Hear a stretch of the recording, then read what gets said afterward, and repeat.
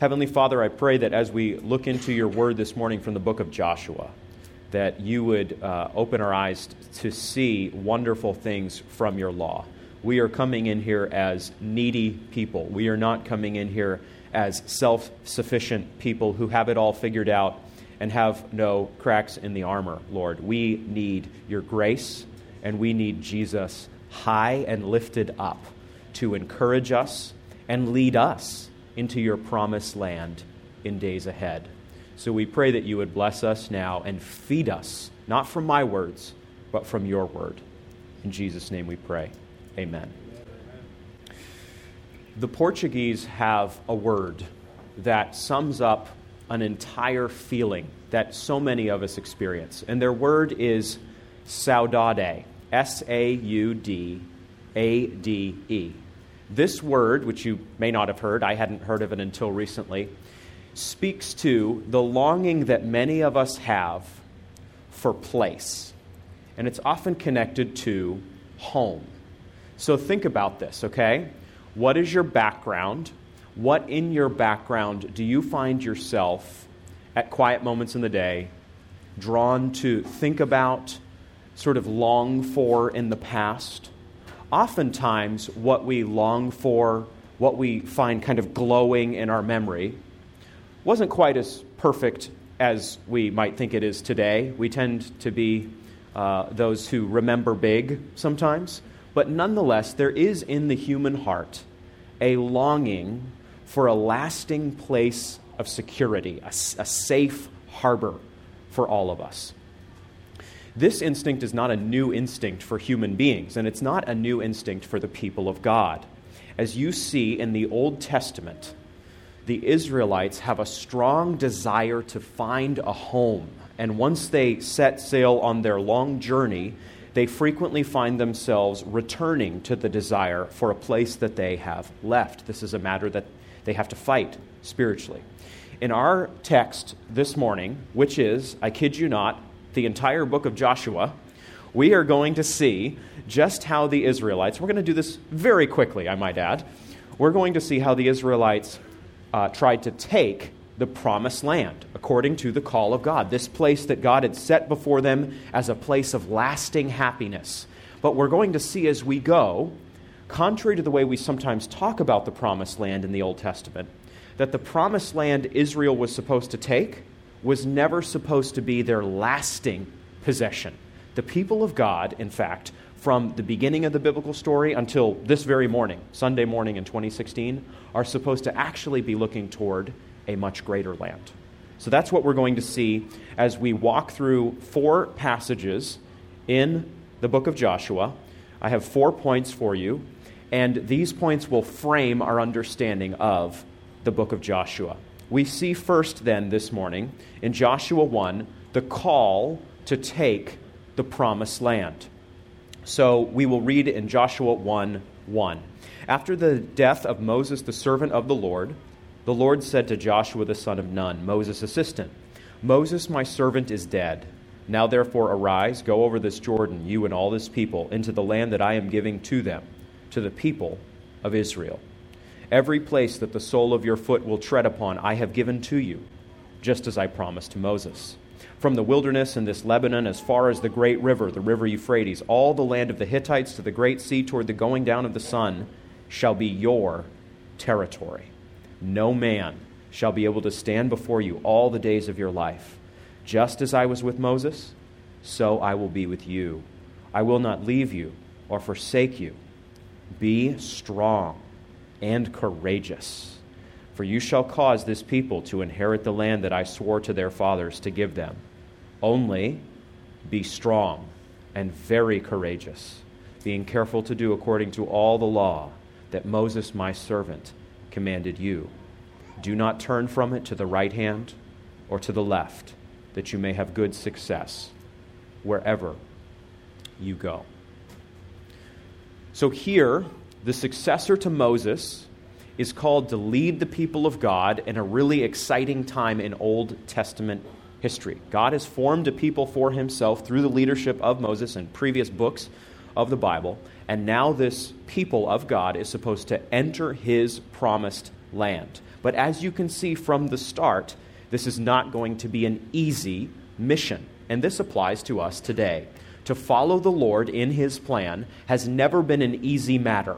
And we need to know this, okay? There's never been a time for true believers in the God of heaven and earth when it has been easy and convenient to follow the Lord. It has always taken tenacity given us by God to fulfill the mission and the vision of God.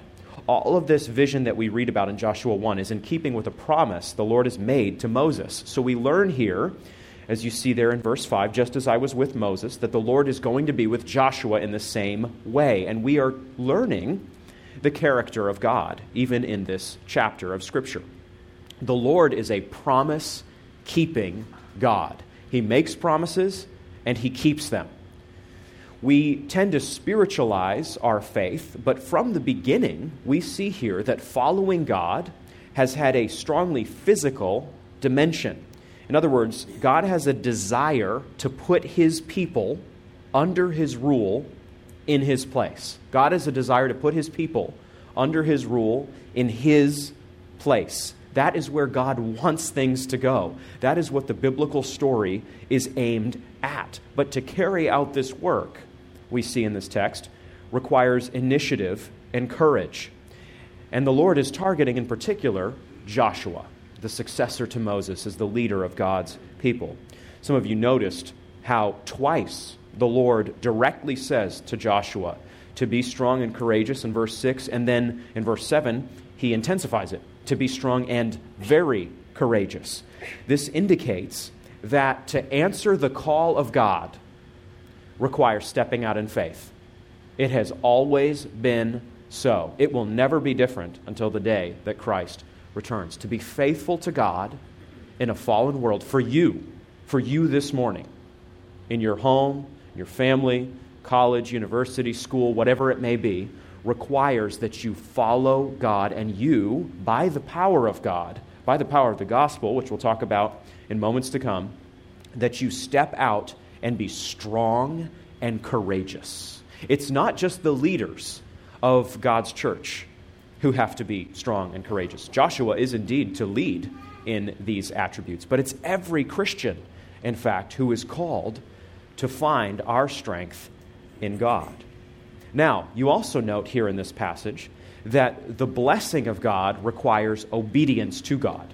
So you are never, in the biblical mind, going to experience the fullness of God's blessings outside of obedience. Every Christian is called fundamentally, every Israelite, before there is such a thing as a Christian, is called to obey the law. Verse 7, everyone is called to be careful to do, the Lord says, according to all the law. So, our faith following the Lord, the Most High God of heaven and earth, is going to mean then and now being faithful to obey the Lord. To follow the Lord in this text is going to mean possessing the promised land. But we note in verse 4 that the promised land has rather imprecise boundaries. From the wilderness and this Lebanon, verse 4, as far as the great river, the river Euphrates, and beyond, all this land will be your territory, the Lord says.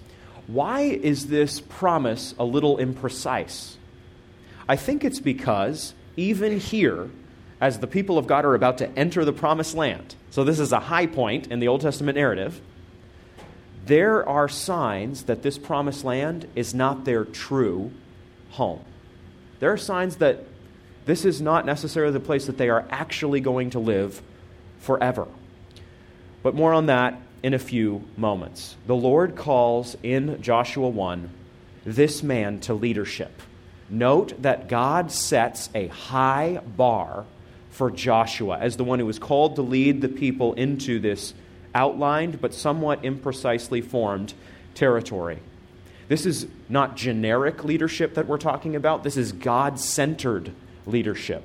Leaders are never stronger and are only in truth truly strong when they lead out of the overflow of God's strength.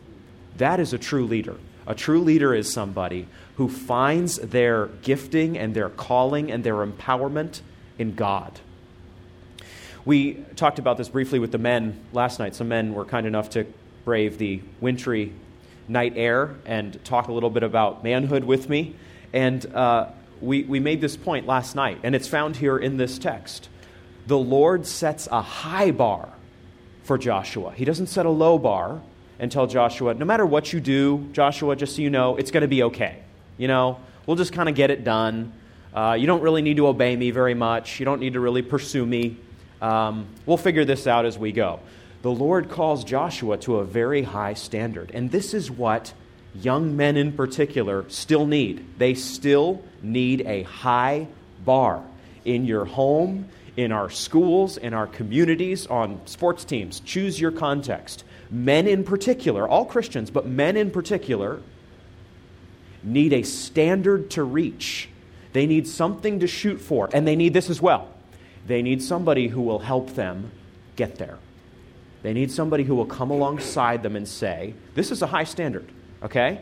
You're supposed to reach this. You actually are supposed to, for example, for many of us, love one wife all the days of your life. You are supposed to be a loving father to your children. You are supposed to serve your church. You are supposed to, work hard at your place of employment, all out of the power of God, the grace of God, the overflow of God's goodness. But when men struggle to meet these standards, they also need that person to be there with them and walk with them through that and help them pick up the pieces and continue on. God is giving us a little picture of how to train up men. God himself is training up Joshua, isn't he, in Joshua 1.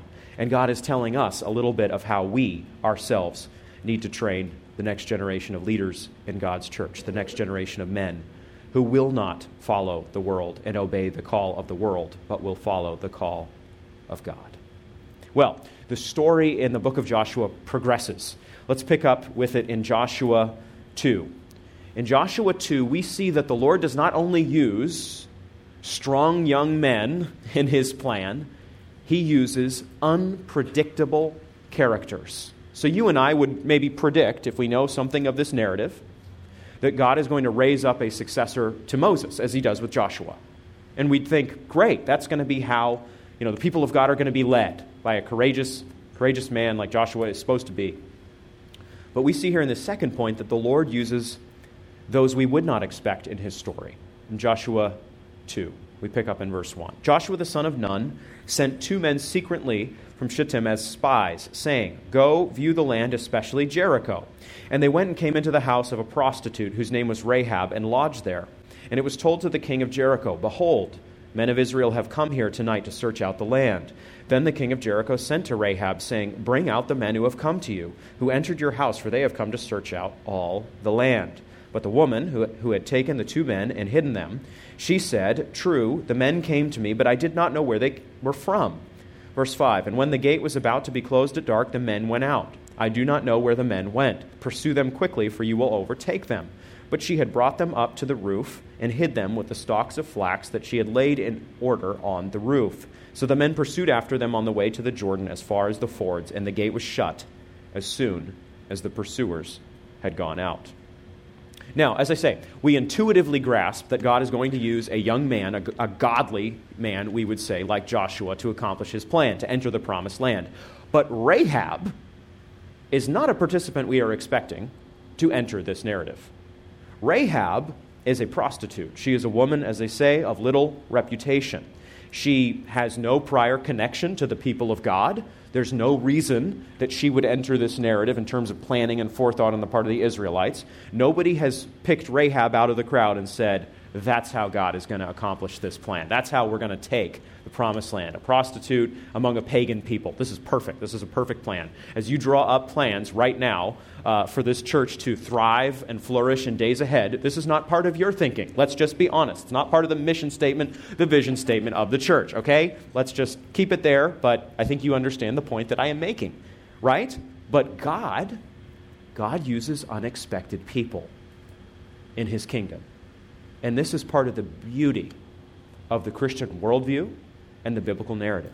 God does not only use the well-born and those who everybody points to when you call for a leader. God brings trophies of grace who nobody nobody sees value in to accomplish his plan. This is part of the beauty of our Scripture, our worldview. We see that everybody has value in the narrative of God. Though Rahab has no track record, as I say, of leadership among the people of God, she clearly acts virtuously. She hides the men, as you heard me read in verse 6. She saves the mission. The king of Jericho wants to kill these men and destroy them, and thus impede the advancement of the people of God. He doesn't want Jericho to be taken by the people of God. He wants to destroy the Israelites. But because of Rahab's action, and interestingly, for those of you who enjoy ethics, I teach some ethics at Midwestern in Kansas City, Rahab lies, doesn't she? She lies to save the lives of these men. And you might have initial concerns about this, but interestingly, in Hebrews 11, Rahab is in the hall of faith. She is very much commended for her virtuous action. So we learn here, I think, that Rahab acted rightly. She should have acted as she did to save the lives of these Israelite men. She was within her rights and righteousness, we could say, to do so. It's ironic because, as we'll see in the book of Joshua, those who should act righteously are going to behave poorly, whereas Rahab should behave wickedly but acts righteously. The normal expectation we might have in reading the Scripture is flipped.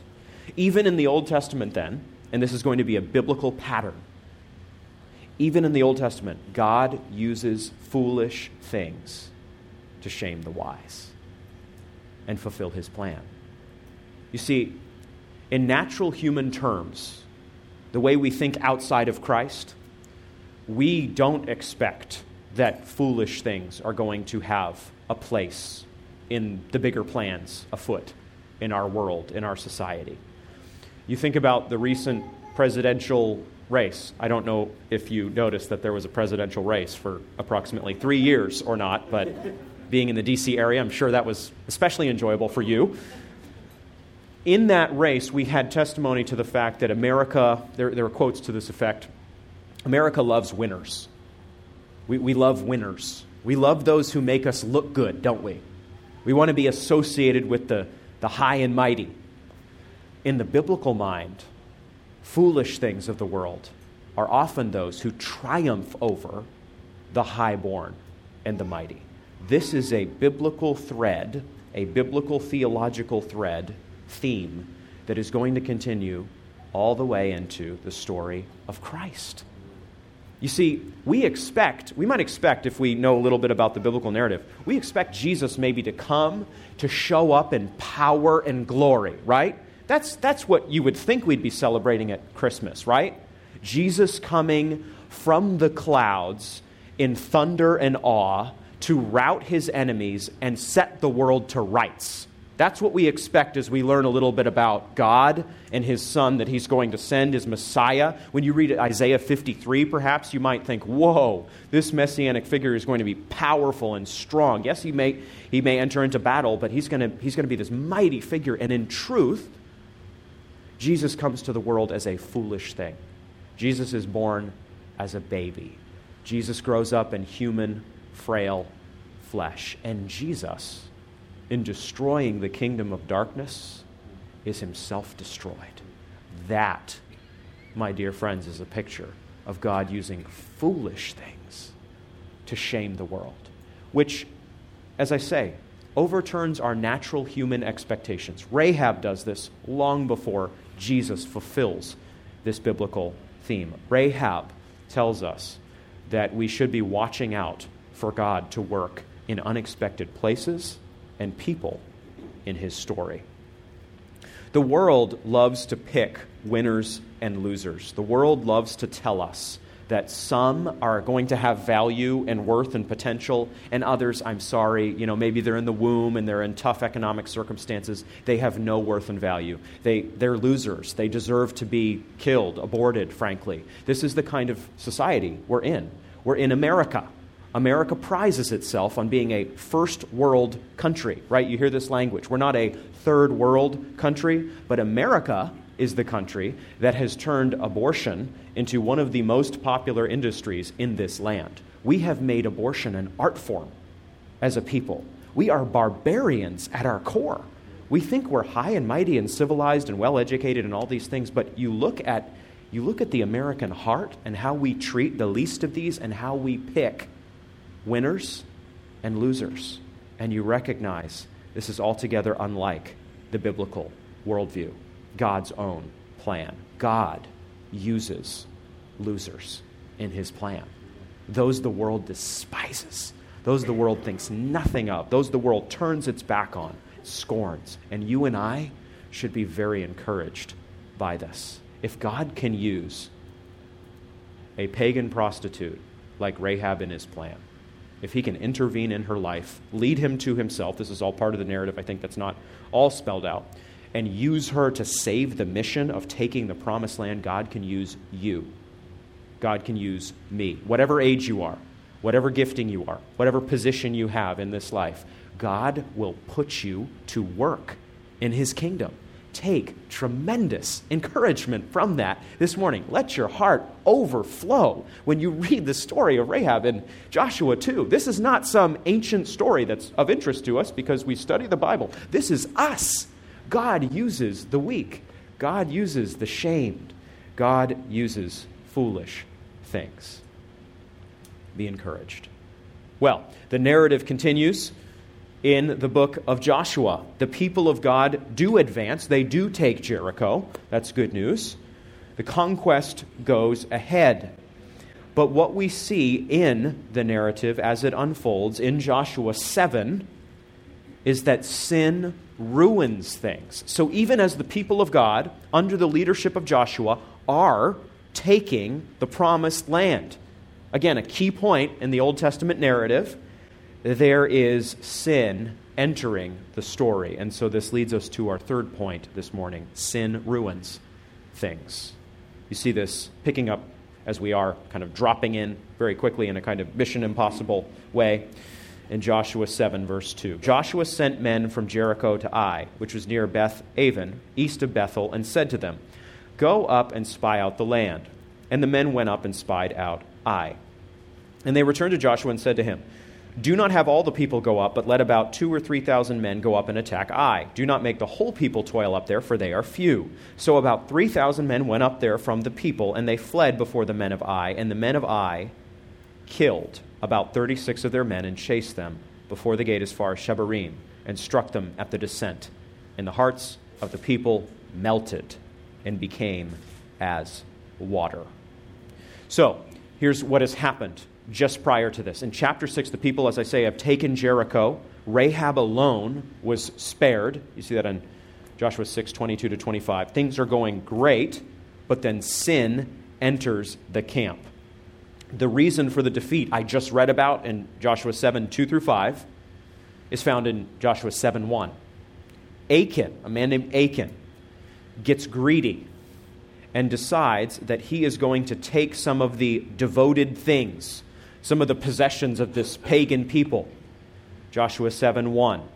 So this is not what the Israelites were supposed to do. They're supposed to conquer pagan peoples who did not honor the Lord and wanted to destroy the Israelite people. But as they conquer, they're not supposed to take the spoils, right? They're supposed to leave that stuff alone. That's not the good stuff. What God is trying to indicate to them is that He is going to be their possession. He's going to be their treasure. You don't need foreign goods. You don't need pagan treasure. You need me. So, as you're in this pagan context, do not let your heart be set on their goods, their material possessions, the things that give them happiness. Does this resound perhaps with you and me in 21st century materialistic America, where comparatively to much of the world and much of global history, we are very wealthy? Our hearts are drawn to possessions and to things and to stuff. And it's not that we should scorn everything in this world. There's many good common grace gifts that God gives us. I don't think we should feel shame in enjoying them, but we should know this. Our hearts are going to be drawn to these pagan goods. We're going to be tempted to find our delight, our happiness in them. It's not wrong to have them necessarily, but it is wrong for us to find our delight in them. God gives different people in the biblical narrative wealth, and even fantastic wealth. And when we look back, I think we can be thankful for that. You look at Job, for example. Job was a man of tremendous means, and God gave him that. And even after God effectively destroyed all that he had, God restored to him more than he had before. So I'm not saying here that you should feel shame if God blesses your work and blesses your home, and there are common grace gifts to be enjoyed. I am saying that you and I have the same temptation to find our happiness in this world. And you have to be vigilant by the Spirit's power about your heart and the stuff, the things of this place. As a result of Achan not guarding his heart, the Lord removes his blessing from the cause of the Israelites. Disobedience brings death. The Lord makes clear in verse 10 of chapter 7 that his people have transgressed the covenant. The only solution is to destroy the plunder. And furthermore, in verse 15 of chapter 7, to destroy the one who has confiscated goods. Achan, in other words, is not treated with kid gloves.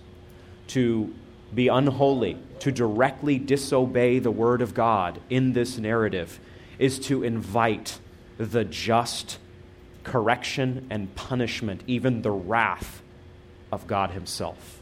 Why is the Lord so hot against law breaking? Why such a strong sentence for Achan and those like him who disobey the Lord? It's because the book of Joshua is not actually about the people of God. It's not actually about Joshua as a great leader. Those are themes. But the book of Joshua is about God. The book of Joshua is about a holy God. Because God is set apart from sin, his people are to be a holy people. To be holy means to be set apart. The fact is that God dwells in the heavens and is so far from sin as is possible to be. And so his people, though imperfect, though forgiven, are to pursue holiness in this narrative and in the present day, right now, in our day and age. Sin is a destructive force. There is nothing benign about sin. You either destroy sin or it destroys you. It's an adversarial relationship that we have with sin. Every single Christian, every single person, you have one of two choices. Pick one. And we should put this way, I think, to unbelievers, honestly. Even as we unfurl the fullness of the gospel message, we need to confront ourselves, but also the lost with this truth. Two options. You either destroy sin by the power of God in you, or sin destroys you. That's it. That's it. There's no neutral approach to sin. There's no way to handle sin with kid gloves. There's no way to keep it like a plant in your back room or something and tend it and make sure it's okay, but not ruin it. No. It either poisons you or you destroy it. That's it. And that was true in the life of Achan. Achan had two options before him, to obey the Lord or not to obey the Lord, and he chose tragically to disobey God. And so he is burned and stoned in verse 25 of chapter 7. The message for us in this tough text, and it's a tough text, isn't it, is clear. You and I have to be ruthless against sin by the power of Christ in us, by the power of the gospel, the message that Jesus died on the cross to wash our sins away and rose from the grave to give us victory over death. By that message, when we believe it and confess it and repent of all of our sins, we then are enfranchised, activated to be ruthless against sin, to hunt it down. The language that Paul uses in Colossians 3 about our sin, about the old man, is militaristic battle language. It's to put it to death. It's strong, visceral, manly language, and there's no new language offered us. This is true of every believer, guy or girl, man or woman. We are called to be ruthless against our sin. So, my friends, what's your attitude towards sin right now? You have besetting sins. I know you do. We all do. I have besetting sins. What is your approach to them?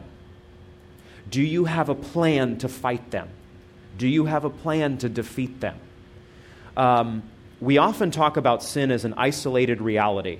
I had a moment in the day where I fell into a trap and I sinned. In truth, that happens to us. Something unexpected, just pops up in our heart and we sin, right? But in truth, a lot of our battle against sin is pretty predictable. There are places we go. There are behaviors we do when we're stressed, when we're upset, when we feel threatened, all sorts of situations. And we then enact a script. We begin a process in our hearts, in our minds, that leads to sin. What I'm trying to say is this. We have to build in, by the power of the gospel, a counter program. It's kind of like computer programming, right? If there is code that is malicious on your computer, you don't need to simply sit there before your computer and feel bad about it, feel sorry about it, right? That is not going to get the problem done, right? It's not going to solve it. You have to write a new script. You have to write new code. So let me give one example. When you feel tempted to be frustrated with your children or your friends, let's say, when that rises up in you, you need to confess that to the Lord. You need to be vigilant against sin. But then you need to pray to God to give you a new habit, a new pattern. What's your pattern going to be? When you're tempted to go to food, I don't know. This is something we do, right? We don't talk this way often, but we do it. It's very common. When you're tempted to find your satisfaction and hope in food, for example, what are you going to do to write a new script? How are you going to retrain your brain such that you don't find your satisfaction there? You find it in Christ. That's our constant struggle. But sin is not simply an isolated problem for you and me. This is true of all of us. Sin is patterned in us. There are codes in us, even after knowing Christ as our Savior, that you and I, by the Spirit's power, by calling out to God in prayer, a simple prayer, not some complex, technical, super theological prayer, with all the right words and footnotes. No. A prayer to God like this: God, help me. I am in a pattern of sin with my spouse. I am in a pattern of sin with my children. I am not loving my neighbor as the second greatest commandment calls me to. I do not love you, Lord, as I should. I know that I am supposed to dig deep into your word and delight in it and love prayer, and prayer sort of flows out of me. It's not a duty. It's delight welling up in me, but I don't feel that way. I am in the trenches of life. Things are tough. I'm disappointed by people around me. I'm disappointed by myself. And this is hard. Lord, help me. Brothers and sisters, that is the kind of prayer God loves to hear. That is not an insufficient, inadequate prayer. God does not only hear the prayers of those with extensive training in systematic theology or biblical studies or something. God hears the prayers of lowly people like you and me. God loves it when you are trapped in sin and you simply pray, help me. Those two words, maybe three if you add in God, help me. Those three words are a total counter program, much stronger than the one Satan has written into our hearts. To simply pray, God, help me. Lord, deliver me. Lord, lift up my face. I am low. I am weak.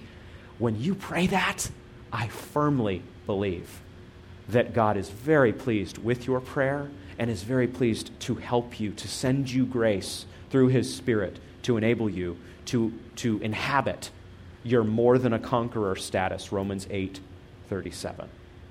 The way we become more than a conqueror is not to puff ourselves up or, feel like we are. It's to claim the power of Christ in us, the power of Christ over sin in all of our hearts. Sin is always going to hinder the mission of God. Sin is going to hinder this local church, this church plant. So you have to have a plan against it, okay? You can't be on your heels about sin. Men, in your home, you can't be on your heels against sin. You can't think, well, I know sin's out there, but we're just kind of trucking along, we're fine. You've got to have a plan. How are you going to lead your family spiritually? How is your wife going to thrive in this home that God has made? How are your children going to be trained not to be sucked away and lured away by the culture, by Satan really, in back of the culture, but how are your children going to love Christ and delight in Him? You need a plan. And if you've never had a plan, and if that sounds like a lot, again, I refer you to the simple prayer I suggested just a minute ago. God, help me. Lord, help me. If you're a single person and you know that your spiritual life is not where it should be, you're not serving the church the way you should, whatever it may be, God is pleased to hear that prayer. It doesn't need to be fancy or complex. It simply needs to be you calling out to the Lord. The Lord loves those prayers. Because of sin, then, as we continue, the conquest was limited. It was not what it should be. You see this as the narrative goes on. For example, in chapter 12, the Israelites destroy people in North Canaan. So they are enacting God's judgment against pagan nations that hate the Lord. That's what they're supposed to do, and that's what they do. So there is some success in the conquest, but it is not final success. It is not absolute success. It is not the deliverance that the Lord wants. There is a ton of land to take. Chapter 13, verse 1. There's very much land to possess, we read. And so in chapters 13 through 20 of Joshua, land is taken and land is allotted, given to the 12 tribes of Israel. That's basically the second half of the book of Joshua. Land is taken in battle, and then land is parceled out per the wisdom and plan of God to the 12 tribes. So again, we've got a dual-threaded narrative taking place in the book of Joshua. Conquest is happening. God's people are obeying. Joshua is a good leader, and the people are taking some of the promised land, a good portion of it. But also, the people are not taking it as they should. This is not the realization, the fullest potential being reached in terms of God's design. Tiny Israel, then, is fearsome and powerful because of God. You get a thrilling taste of what God can do in the weak, the small. This really matters to some of us. In the book of Joshua, you see that if you are faithful to God's covenant, to His purpose, to His plan, there are no limits on what He can do through you. There are no limits on what this church can be, the gospel effect it can have in this area. There's no limits. There's not a ceiling, you should know, for you individually as a Christian. There's no ceiling there. There's no limits. There's no box you can't break out of. It's the same is true for God's local church. There's no ceiling that you can't get beyond that. God is not a limited God. Please hear me. Against everything the culture says, against everything our flesh tells us, God is not limited. He has no limits. He is great and sovereign and majestic and awesome. He is an awesome God. That's what the conquest is about. It's not actually about Israel. It's about an awesome, overcoming, all-powerful God who, when His people are simply a little bit faithful, not spiritual all-stars, but a little bit faithful, He loves to lavishly bless and encourage and strengthen and use. And again, He uses the small and the weak and the unexpected in that plan. You might find yourself thinking, I'm not Billy Graham. I'm not some, person who's being profiled on the cover of Christianity Today. What can I do for the Lord? I don't have a massive platform out there. How am I supposed to be used by God? I work a secular job. I don't even have that much time to tell people about Jesus. I'm trying to, get going one day at a time. How am I supposed to enter into the massive deliverance plan of God? Well, what you see with tiny Israel is your own lesson. If you will follow the Lord by His grace, He will put you to work. It may not be headlines, in the Christian magazines or something. It may not. It doesn't matter. If we are faithful by the power of Christ in us, if we cry out to God for help, God puts us to work. God uses Israel along those lines, and God will use us. So that's what you're seeing in the second half then of this book, but you're also seeing this. God judges evil to the utmost. He judges it to the dregs. Now, let me have a word with you here as believers in a secularizing American context. The justice of God is not popular today on, for example, your local college or university campus that is not Christian. Even in Christian circles, people are backing away from God's justice. They're willing to hold to it. They're not denying it, but they don't really want to talk about it. They don't want to see it in any way as accomplishing anything positive. And they're being told that if they embrace a God who has wrath against sin, that they're embracing a kind of monstrous God. These ideas are out there. You can find them. These are not small matters that we are talking about. You have to handle the justice of God with care, don't you? But you must know this. We cannot reduce God to love alone. This is a common instinct today. To go to a passage like 1 John 4:10 and say that God is love, for example, and then reduce God only to love. Isaiah 6 indicates that God is holy, holy, holy. A little foreshadowing, many scholars think, of Trinitarian holiness, right? God is fundamentally loving, absolutely. But God is also fundamentally holy. He is a holy God. In a sinful world, what is the outworking of holiness? Justice. Justice against sin. As God is just, perfectly just, He must avenge evil.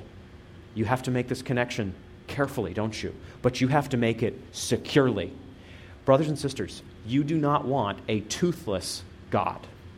You do not want a weak God. You do not want a fairy tale God. I assure you, you want a God who overcomes evil. That's what you get when you have a God of justice. A God of love, but a God of justice. Holiness expressing itself in a sinful world. Think for a minute. If you're pushing against this truth biblically, if this is a hard one for you, and it is hard for people, I admit, think about what a wicked world this is. I mentioned abortion culture. Think about what that represents. Think about what one abortion represents, the taking of an innocent life, and then multiply that by millions and millions of babies. Think about all the harm and the unkindness that takes place on a daily basis between men and women in relationships. Think about your own past. Is there some grievous wrong that you or your family suffered? Is there something rough in your past? Do you want God to overcome evil? Do you want God to undo sin? Do you want God to utterly destroy darkness? We sang about that earlier. I do. I don't want just a God who has warm feelings towards me and wants to boost my self-esteem through little spiritual vitamins. I want a God who is going to undo all of this wickedness, who is going to destroy Satan. I want a strong God. And that is what the Scripture gives you. Some of you know what it is like to have been vulnerable and not be powerful in the face of evil. This is a common experience for all of us at some level. We can't fix the world, can we? We're in a fallen, sinful world. We can't make it right ourselves. We sometimes think we can. The younger generation, in seemingly every generation, gets really bright-eyed, and we're going to fix the world. And we all realize at some level, at some point, that we're not Jesus. We can't fix the world. We can work hard by the grace of God, but we can't undo evil. God can. God will. That's what you get when you get a God of justice. You want, hear me, you want a God who judges evil. Because it means the reign of sin and death and hell ends. It ends. Glorious truth that this is. We find it in Scripture in the Old Testament. It comes to its realization, of course, in the book of Revelation. So, as we round third toward home here, we see that in the book of Joshua, the Israelites do conquer significant portions of the promised land. That's glorious. That's God's grace in action. But we also see, as I say, that they have not conquered as they should. And here is what the book of Joshua is telling us. There is a tremendous need for a greater Joshua, for a true conqueror, for complete justice, not partial justice. Not a people who are going to be sinful as they take the promised land, but for a man who will come and lead the people of God perfectly with no sin. And so this leads us to the end, the very end of the book, Joshua 24, where we see the promise of a covenant, our fourth point, final point. Joshua 24. In this passage, Joshua tells the people in verse 22, "You are witnesses against yourselves that you have chosen the Lord to serve him." And they said, "We are witnesses." Verse 23, Joshua says, "Then put away the foreign gods that are among you and incline your heart to the Lord, the God of Israel."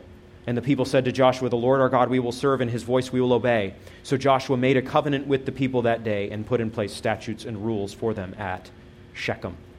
Okay, so as the book closes, a stable society has been set up. Cities of refuge have been established in chapter 20. The Levites are cared for in chapter 21. The eastern tribes return home in chapter 22. And the book closes with this passage that I just read. The focus here is on Israel's need to follow the Lord. This is a call to Israel to obey. And we are learning here that the people of God were faithful to a point, but that they did not ultimately fulfill the mission. The book of Joshua is telling us that we need a greater conqueror, and we need a land that cannot be compromised or stolen. The Old Testament is not just the first part of the Bible before Jesus. The Old Testament is a book that anticipates Jesus. It's a book that whets your appetite for a greater king. Both the Old and the New Testament point to Jesus. So, in the book of Joshua, we learn that, now we're moving ahead in the narrative to you and me. Through Christ, we have entered the promised land. Jesus is our inheritance. The book of Hebrews teaches this in multiple chapters from multiple angles. Jesus is the one we were awaiting.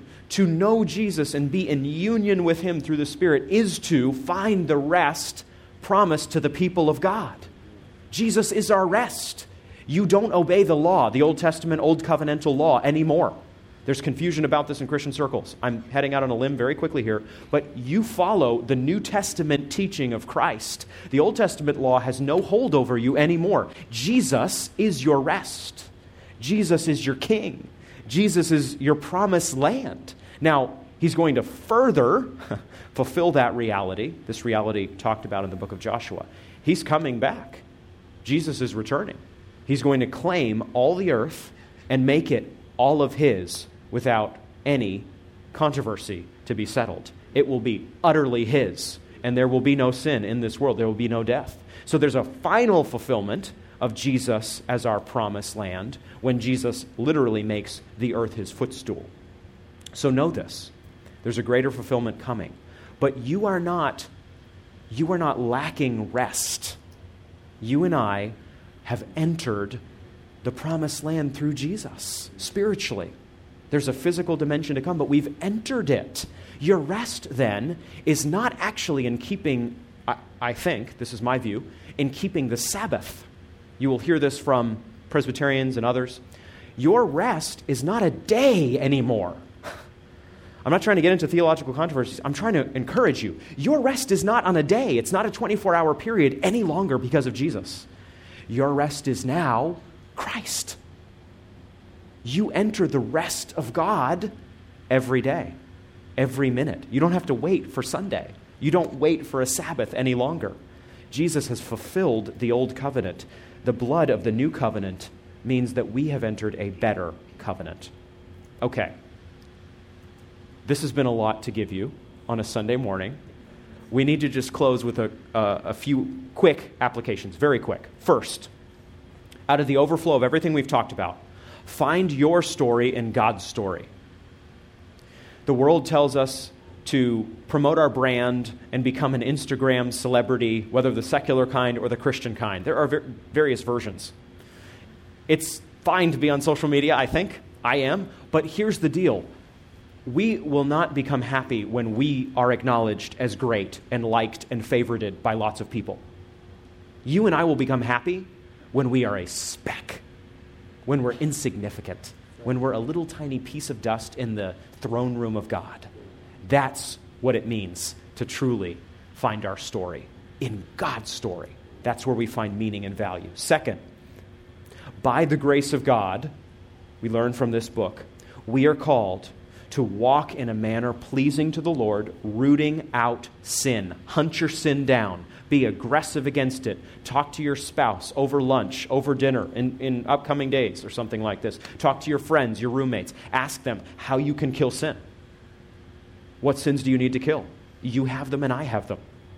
Third, know that your feeling of saudade, the Portuguese word I used at the beginning, your desire for home, for happiness, your distant memory of a place in your background that glows, that is warm, where everybody loves you, is actually not your fulfillment. It's not in the past, brothers and sisters. It's in the future. Your home that you need to return to is not 6 decades ago, 2 decades ago, 1 decade ago. The place you need is coming. The best is yet to come for every believer, whatever age you are. The best is coming. The promised land is soon going to dawn. Jesus is soon going to take every inch back of this world and bring you into it if you are in Christ, if you know him as your Savior, and you will reign and rule with him world without end. That's our hope. Let's pray. Heavenly Father, thank you for the book of Joshua. Thank you for our hope in Jesus Christ, the greater Joshua, the one who conquers and none can stay his hand. Thank you, Lord, that your Son will destroy evil and sin and death. We await that day, and we pray that until it comes, you would find us faithful. In Jesus' name, amen.